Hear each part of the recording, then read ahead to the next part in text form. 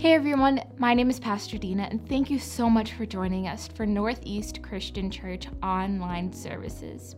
Please be sure to subscribe to NECC on all social media platforms to keep up to date with all that's going on here in our church. Also, if you would like to rewatch today's sermon, you can look us up on Spotify, YouTube, or Apple Podcast. Well, thank you and enjoy the rest of service. And you can exit out the back and go up to the ducks. That video pretty much said everything. God bless. I was like, man, I wish I could talk like that. You know, what a cool voice and a cool message, and wonderful and happy Easter to all of you. Thank you for all of you that are here, those of you joining us online, those of you watching this later in the future. First of all, please make sure, Sienna, that you take a flower. Please make sure any of you that love these flowers, take them. I just need to take one aside for my wife. She's not feeling good today. And if you're wondering, I'll bite you if you try to take that one. But if you're here and you're going to a family or friends and you're like, I don't want to go empty-handed. Oh, we got to get an Easter lily, or just grab one and take it with you. And happy Easter. Glad you're here. Welcome to the last service, and I want to talk with you today about Easter changing everything. Before I do that, let me just say a couple of things. I am so glad that the brunt of COVID is behind us. For an extroverted introvert, it has driven me crazy. I am a social junkie, and more people means more fun. And it has been I've been under a 3-year prison sentence. It's been terrible.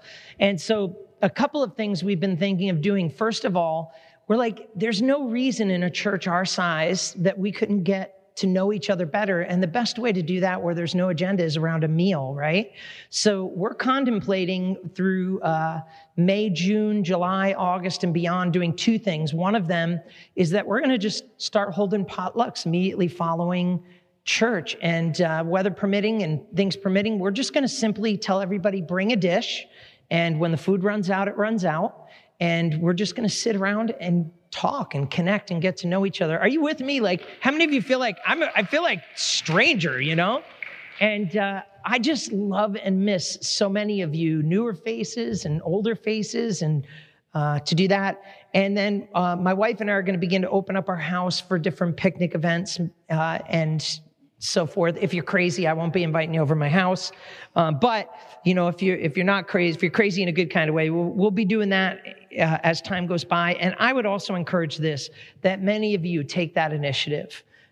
You are welcome as a leader in this church. If you're known and you're a part of this community and you're like, I really would love to activate something, you're welcome to do it. My hope is that we'll fill up the bus and we'll take trips and we'll just do, hey, everybody, guess what? Next Saturday, Northeast Christian Church is going to take over Hampton Beach. Let's all rally here and get yourself there. And wouldn't that be great to just watch our kids splash around and all that kind of stuff? And, so I'll be wearing a suit and tie at the beach, by the way. I want to give a shout out to my friend Dave, who's here with us today. Bro, love you and appreciate having you here. And so many of you I can't see with the light, but I know you're here. Hello. Please give attention to this as well, too. I don't mean to be so wordy before I give an Easter message, but there's some great things going on in here. First of all, next week, I have a special message entitled Storms, and you're not going to want to miss this as we talk about some storms. Jesus says, peace be still. Other ones, he says, just keep rowing. And then in a rare occasion, every once in a while, he says, defy it all and walk over it. And so I encourage you to come here. If you know anyone who is struggling, and we all eventually struggle, it'll be a timely word for some and a timeless word for others. But not to be self-promoting here, but I just happen to say that I think we have the best Father's Day event, the pig roast. And that's going to be a crusher. It's going to be awesome. And the one I'm really excited about is our Young at Heart. If you're here and you're 49 years or younger, raise your hand real quick. Okay, I did that to just save face for everybody who is 50 and older. But if you are 50 and older, you are part of the Young at Heart. And so I was like, man, You guys got time? Like, we got to do stuff. So we're going to cruise to the beach. That's right. You're never too old to get a tan. And we're going to go up to New Hampshire. We're going to go leaf peeping, and we can only fit 14 in the bus, but we're going to make that happen. We love you. We value you. We need your wisdom in our church and in our lives. And so we just want to say we appreciate you. So, all right, commercial's over. There we go. Luke 24, let me read it to you. It's the resurrection of Jesus Christ. I love Easter. I like the Word of God, but man, the resurrection of Jesus, without the resurrection, everything in the gospel is worthless. Unless Jesus rose from the dead, everything in the gospel was worthless. Listen to this. But on the first day of the week, at early dawn, they went out to the tomb taking spices they had prepared. And they found the stone rolled away from the tomb. But when they went in, they did not find the body of the Lord Jesus. While they were perplexed about this, behold, two men stood by them in dazzling apparel. And as they were frightened and bowed their faces to the ground, the men said to them, listen to this, why do you seek the living among the dead? He is not here. He has risen. I want to talk to you about looking for Jesus in the right place. In other words, in simple, Easter changes everything. The cross is the center where God and humanity met, where Jesus died the death that we deserved and allows us to bring all of our garbage, all of our guilt, and hand it to him. And in exchange, he gives us his righteousness. It's not even ours. We get right standing before God because we realize that there's a God and we're not him, and that we need a Savior because we are sinners. And we come before God in humility and we say, that should have been my death. That should have been my punishment. And we bring our guilt and our shame to Jesus and lay it at his feet. And in exchange, he gives us forgiveness. He gives us hope. He gives us a second chance, a new beginning, a fresh start. You know, when that day happened, the disciples weren't prepared for it. And when Jesus shows up in our life in a similar way, I think really deep down inside, none of us are really prepared for it either. I mean, we sit back and we go through life and we're like Easter, and we go and we see Jesus at Christmas and all of that. But sometimes when you really stop to pause and to think about what Jesus has done and what this thing is all about, the gospel is the greatest news the world has ever heard, that Jesus is not here in a tomb. He is living, risen God at the right hand of the Father, ever making intercession for us. That's a big group of words that sounds really fancy, but at the end of the day, if the cross was all that happened, it wouldn't have mattered. You see, the truth is back in Jesus' day, there were thousands of people being crucified. One historian talks about how there were no trees left for bodies and no bodies that weren't hung on trees. Josephus, a historian, says there were 2,000 crucified in one day. At one point, he says there were 4,000, and then even as many as 6,000 people. Jesus was one in a crowd of thousands that hung the traitor's death of capital punishment on that. What made him different was that he lived the life you and I could not live, a holy, righteous, sinless life. And what made his death on that cross different from all of the thousands of people that ever died on it was the fact that he didn't deserve to be there. Remember the story of the thieves on the cross, one at his left and the right. And if you look at that word, it's not thieves. It means rebellious murderers. Lest I. Here Jesus is between two murderers. And one of them says, hey, you could do all these kind of wonderful miracles. Get us out of here. Bail us out. And the other guy on the other side says, hey, shut up. What are you talking to him like that for? You and I are getting what we deserve, but he doesn't belong to be here. And then he says to Jesus, Jesus, when you enter your kingdom, please remember me. And the words of Jesus turns to him and says this. He says, I tell you the truth, this day you'll be with me in paradise. It's never too late to give your life to Christ. Never. And I think we're going to be shocked at how many people at the last moment said, why did I do that? God, please forgive me. Jesus is waiting to forgive you.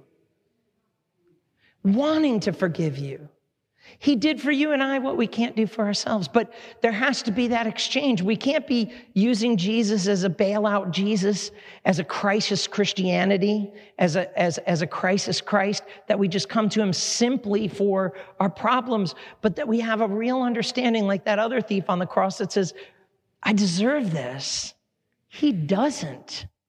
I mean, that's a cheap, that's a raw exchange. Jesus is getting the worst end of the deal, but he says, this is why I came, that I could bring that no one would perish, but that you would have not just life, but eternal life.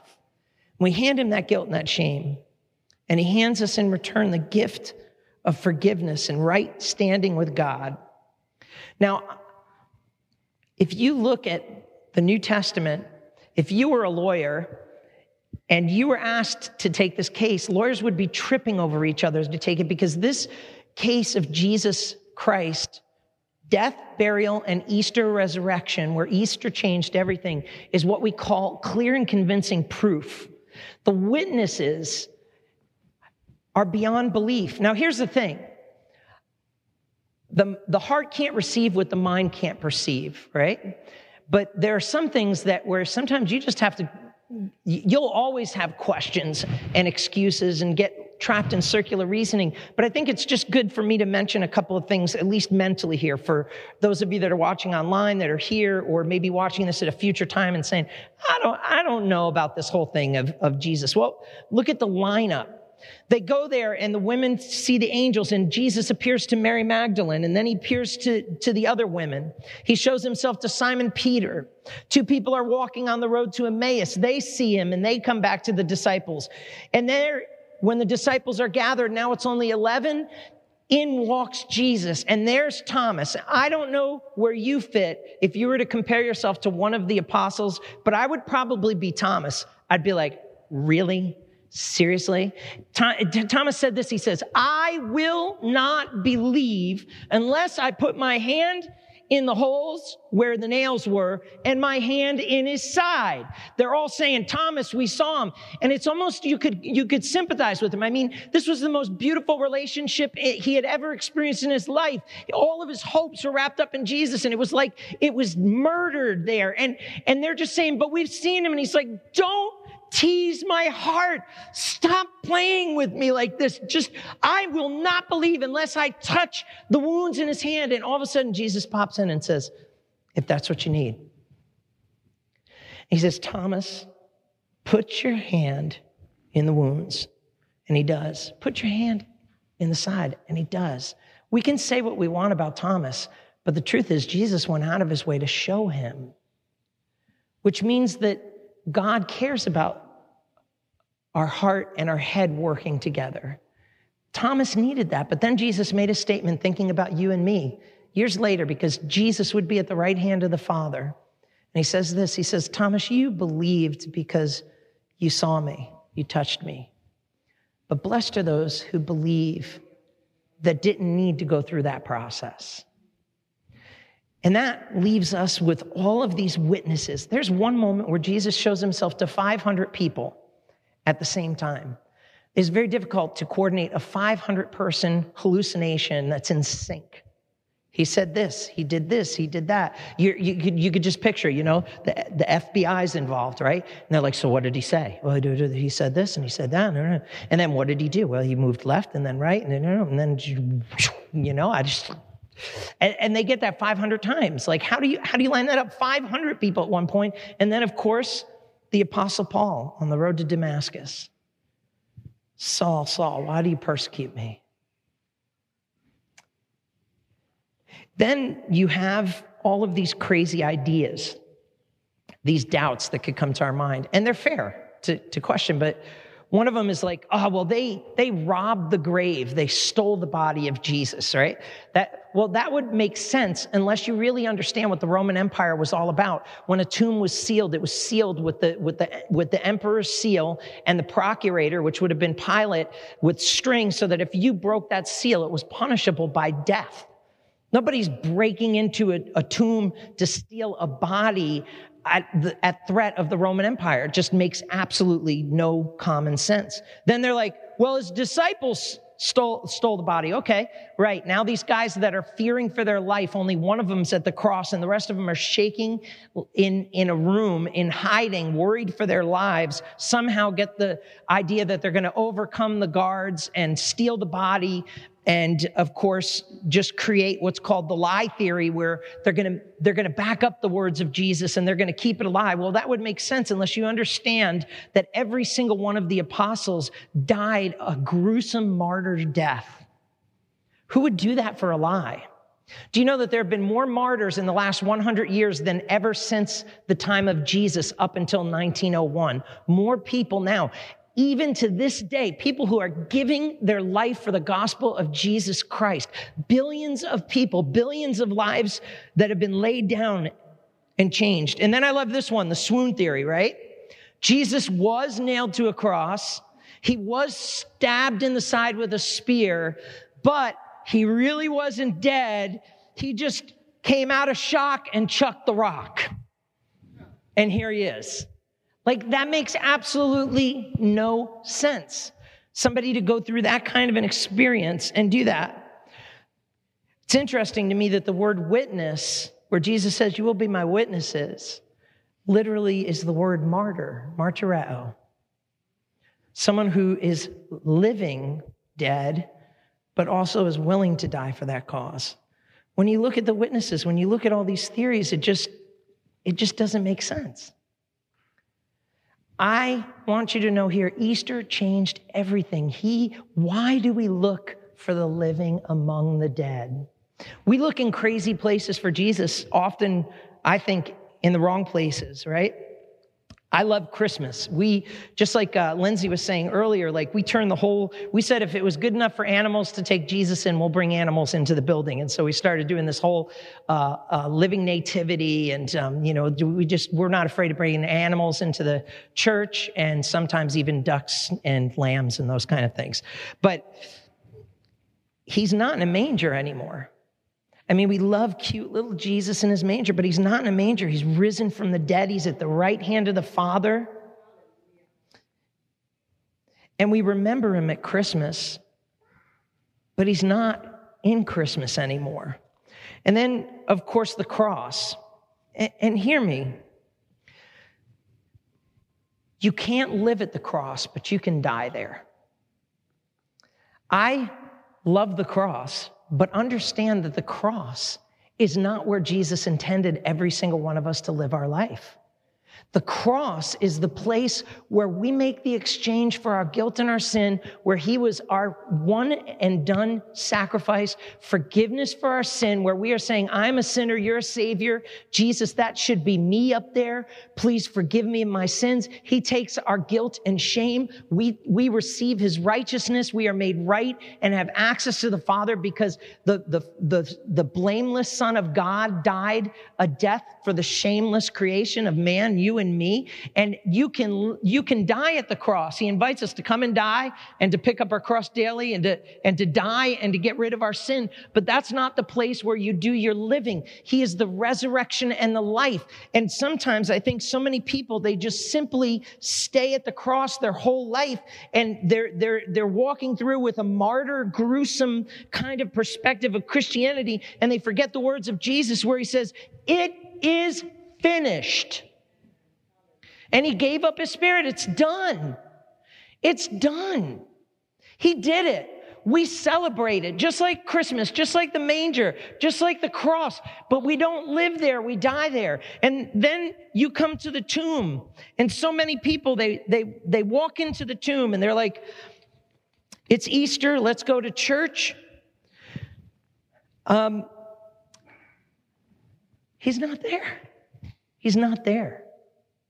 The angel said this. He said, why do you look for the living among the dead? He's not here. He's risen. He's risen from the dead. Easter changed everything. Friends, church family. He's not dead in a tomb. He's alive in us. He's not dying on a cross. He's risen. And he's taken our guilt and our shame, and he sits at the right hand of the Father. He's not nestled in a manger, but he's on a throne, and he has all power and all authority, and he holds a book in front of him called the Book of Life. And whosoever would come before him and say, God, please forgive me of my sin, my guilt, my shame. Come into my life, change me, help me to become the right kind of person. Work on me, send your Spirit to be with me. Help me get into your word and into a relationship with him. And billions upon billions of people across the world have taken that step and have been changed. And that in itself is a witness of the gospel of Jesus Christ, where God can take the most sinful, shameful person and change them forever. I have a friend who, right now, he's actually going to be speaking with us on Father's Day. He's a good friend of mine, Dr. Mike Caparelli. He's got his PhD in behavioral science. And he's been given permission to interview an inmate who's been on death row for forever. Some of you who are around for a long time might remember the phrase, the 44 caliber killer, son of Sam, David Berkowitz. If you're on Netflix, you've probably watched and skimmed through a couple of those things on there. Some of them are just crazy theories, but he's writing a book and he's looking at demonic possession and the occult and murder and serial killers. And so he's been doing this for years, going in and talking with different serial killers. Some of them he's cut off relationships with. He's like, they're just totally out of their mind. But David Berkowitz is unique. Now, for those of you that might not have heard of him or not know, he was called the 44 caliber killer, the son of Sam. And the reason he was called the son of Sam is that there was a dog in the neighborhood that he said there was a demon in it, 4,000-year-old demon that possessed the dog and told him to do what he did. And so he would just go up and he was responsible for attempting to take the lives of 14 people. If you look at any of the video footage when he was being arrested, he's got this sadistic, crazy look and smile on his face. There were a whole bunch of traumatic experiences that happened in his life. And so Mike has been going back and forth there. And the reason that this has been possible is because David Berkowitz, this individual, has invited him to do it.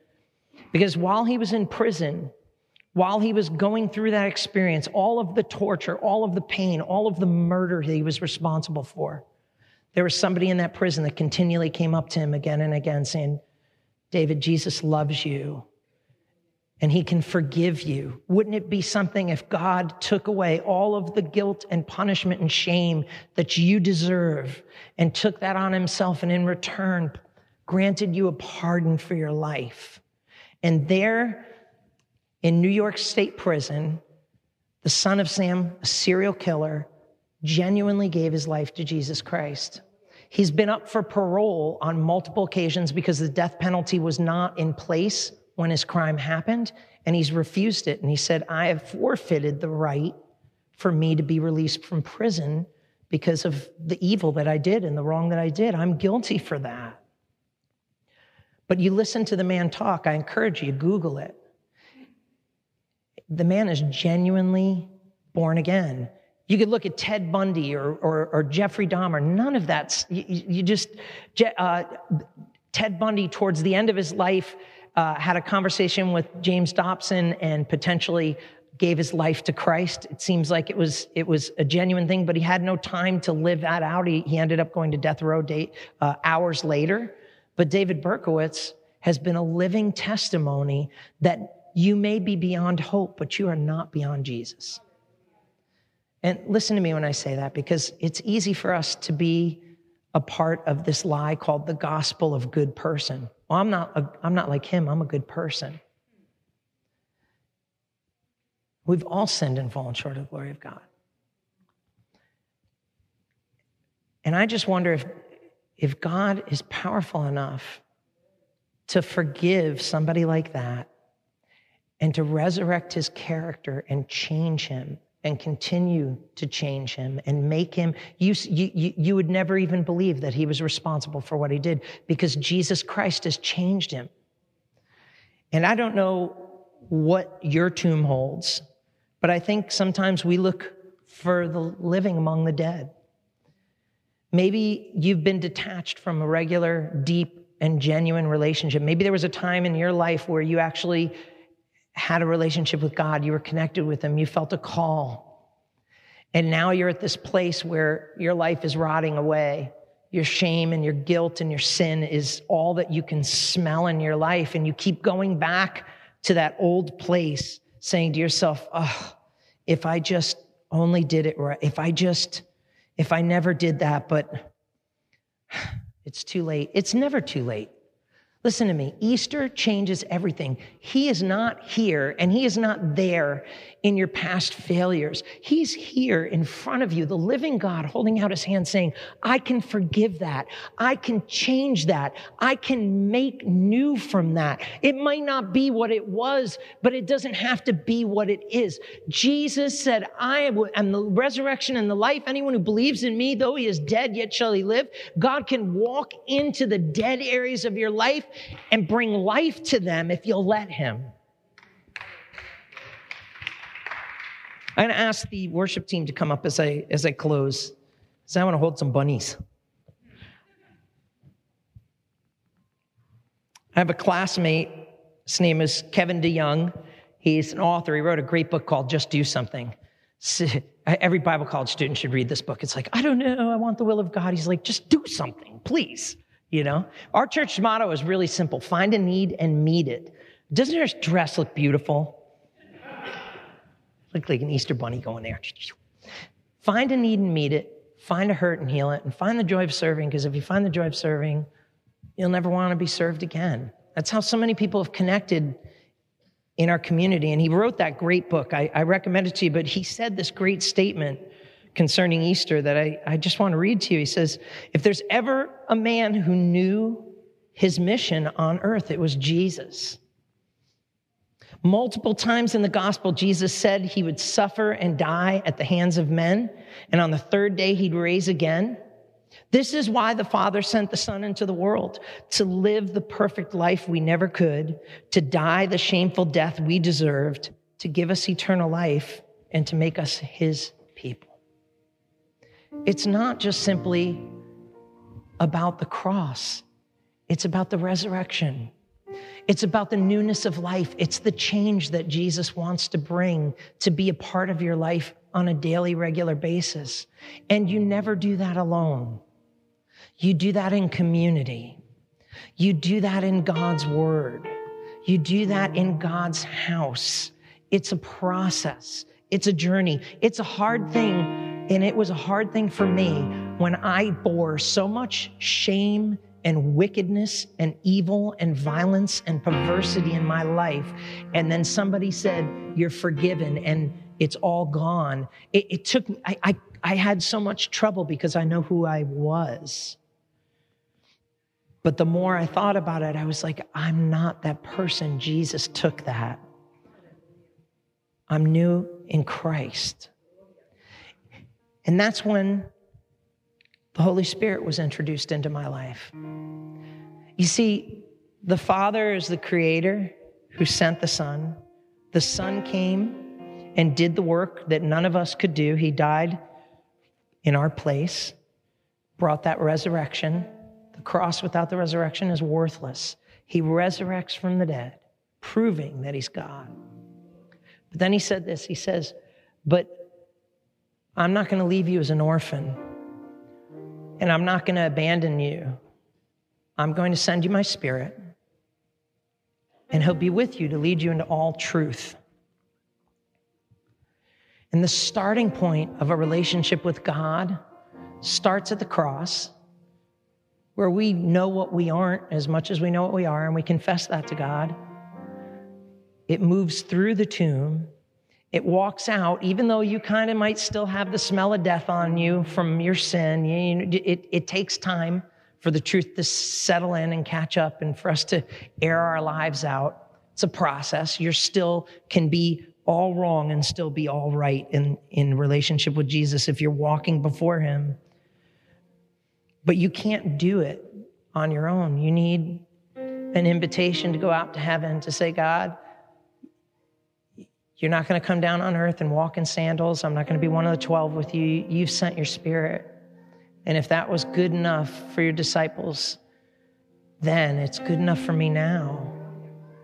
See, I think for some of you that once knew a great relationship with God, what aches the most about this is that you remember what it was like to feel the love of God, to feel the approval of God, to feel the presence of God. And where hell would love to keep you is in that grave and say, just wait around here. Story ended. You'll never be what you could have been. You'll never do what you should have done. And that's the biggest lie. See, Jesus isn't in there. He's standing outside your grave. And he's saying, take my hand and walk by faith. Know that I accept you the way you are. And I'm going to make you who I can make you become. It might not be how you picture it, but if you'll trust me and you'll walk with me, my Spirit will journey with you. I'll talk to you through my word. I'll talk to you through my people. I'll talk to you through my church. And one day you'll look back and the person you were at that hopeless hour and the person you are will be so unfamiliar to each other, because people will then begin to look at you and say, I just can't tell where that person ends and where Jesus begins. That's discipleship. That's my prayer for you. If you would bow your heads and close your eyes. And if you're watching online, I'd encourage you just to take the same posture. Just pause from whatever it is that you're doing. If you're watching this weeks down the road, just pause with what you're doing and enter this moment. God's Spirit is there as much as he is here with us now. I want to take care of the first part here, is that sometimes you just need to be born again. Maybe you've done this, but some that are here maybe have never taken this step. I'd love you to pray this prayer with me if this is the conviction of your heart, if you could honestly repeat these words. Dear Jesus, please forgive me of my sin. Become my Savior. I receive your holiness. It's yours, not mine. I hand you my sinfulness. It's mine, not yours. Thank you. Father, please send your Holy Spirit to walk with me, to guide me, to lead me into all truth. I am not alone. Help me build roots. Help me produce fruit. Help me to learn from others. Speak through your word. Change me forever. In Jesus' name, amen. You prayed that prayer, I believe two things happened. And to some of us, it happened again. It's God's just reminding you. He knows what you are and he knows what you're not. He doesn't love you because of good behavior. He loves you because you're his, faults and all. And he has the power to reset. And those of you that prayed that prayer, you have a reset, you have a fresh start, you have a new beginning. But not only that, that invitation for God's Spirit to guide and lead you, it's going to be like that gut instinct in you. Sometimes it's going to say no. Sometimes it's going to say go. Sometimes it's going to just come in and like, yeah, you should go to that thing, or you should do this or whatever. But God is going to lead you. And I just want to put a plug here selfishly for the greatest bestseller of all time, the Bible. You should pick up the Gospel of Luke and start reading it. Don't start in Leviticus. You get discouraged. Allow God to speak to you directly. He's your Father. He's your Savior. He loves you. And he still loves you. So, Lord, I just thank you for the privilege of pastoring these people. I thank you for the honor of being your son. I thank you that we're not who we used to be because you've given us your righteousness and forgiveness. We don't deserve it, but we receive it. help us to grow in a relationship with you and to stop looking for you and looking for the living among the dead. You're not there in our past failures. You're not on a cross. You're not in a manger, and you are not in a tomb. You are here in our heart, risen by your Spirit. In Jesus' name, amen. We're going to sing a song as we close and then invite you to follow the guide through the back there. But thank you for the honor of being your pastor. Thank you for joining us here. Next week, I want to encourage you with an anchor of God's way in the storm. Join us next week and enjoy all that we have for you, especially this song that the team has worked so hard at. God bless you.